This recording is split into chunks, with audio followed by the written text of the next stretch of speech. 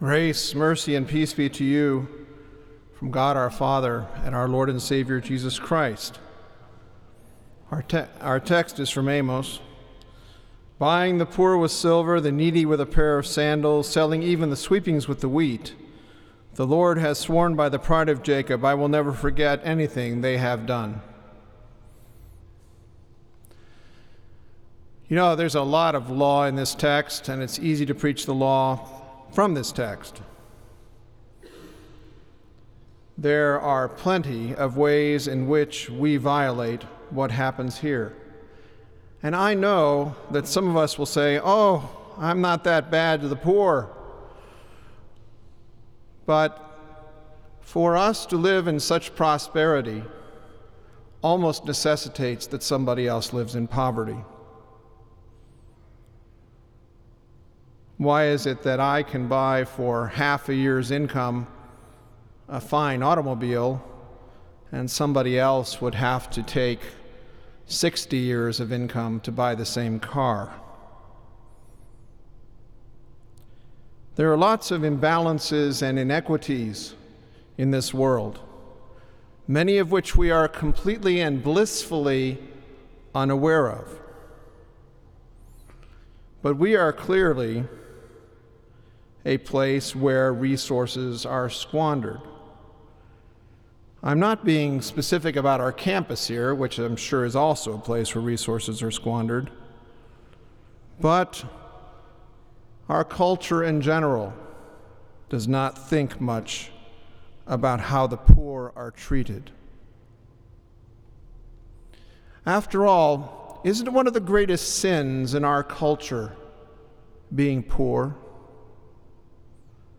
Don't we think of the poor as deficient or lazy or not hardworking or ambitious, or people who steal more or lie more or cheat more?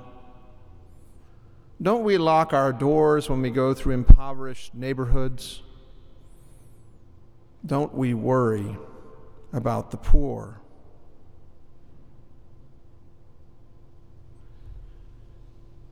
It's kind of strange because in other cultures it's not the same way. And poverty is even greater in some other cultures by absolute standards. And yet, lest you guys think this is going to be a socialist sermon or something like that, the text does not say it's a sin to be rich either. The text does not say it is wrong to be wealthy. What the text tells us is that it is wrong to cheat people. It is wrong to buy and sell people. It is wrong to be unjust to people, to use wealth for power, to lord it over your fellow man. Well, there's some comfort for the poor of the land. The preceding context tells us that the people are as ripe fruit, and the time is ripe for the people of Israel to fall. And that is good news for the poor, because the oppressors will fall. And then the text also tells us, after telling us how the poor are cheated, that the Lord will never forget anything they have done.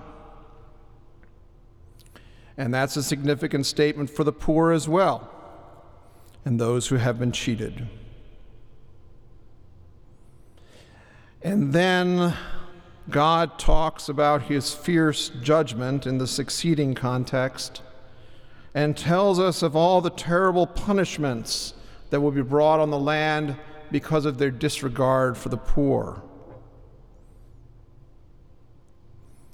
You see, under the law of Moses, it was essential that debts be forgiven in the 7th year, and that the land be returned in the 50th year. And yet we have no evidence that this was ever done.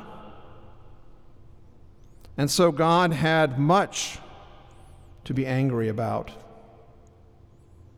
because the people of Israel were not obeying his covenants and were not following his laws.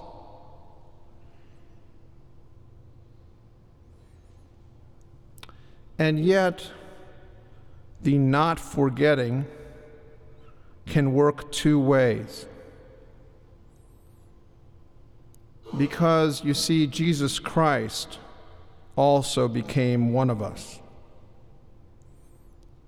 And God also does not forget all that he has done.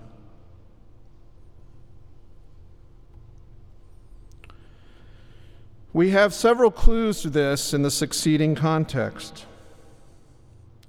In that day, declares the sovereign Lord, I will make the sun go down at noon and darken the earth in broad daylight.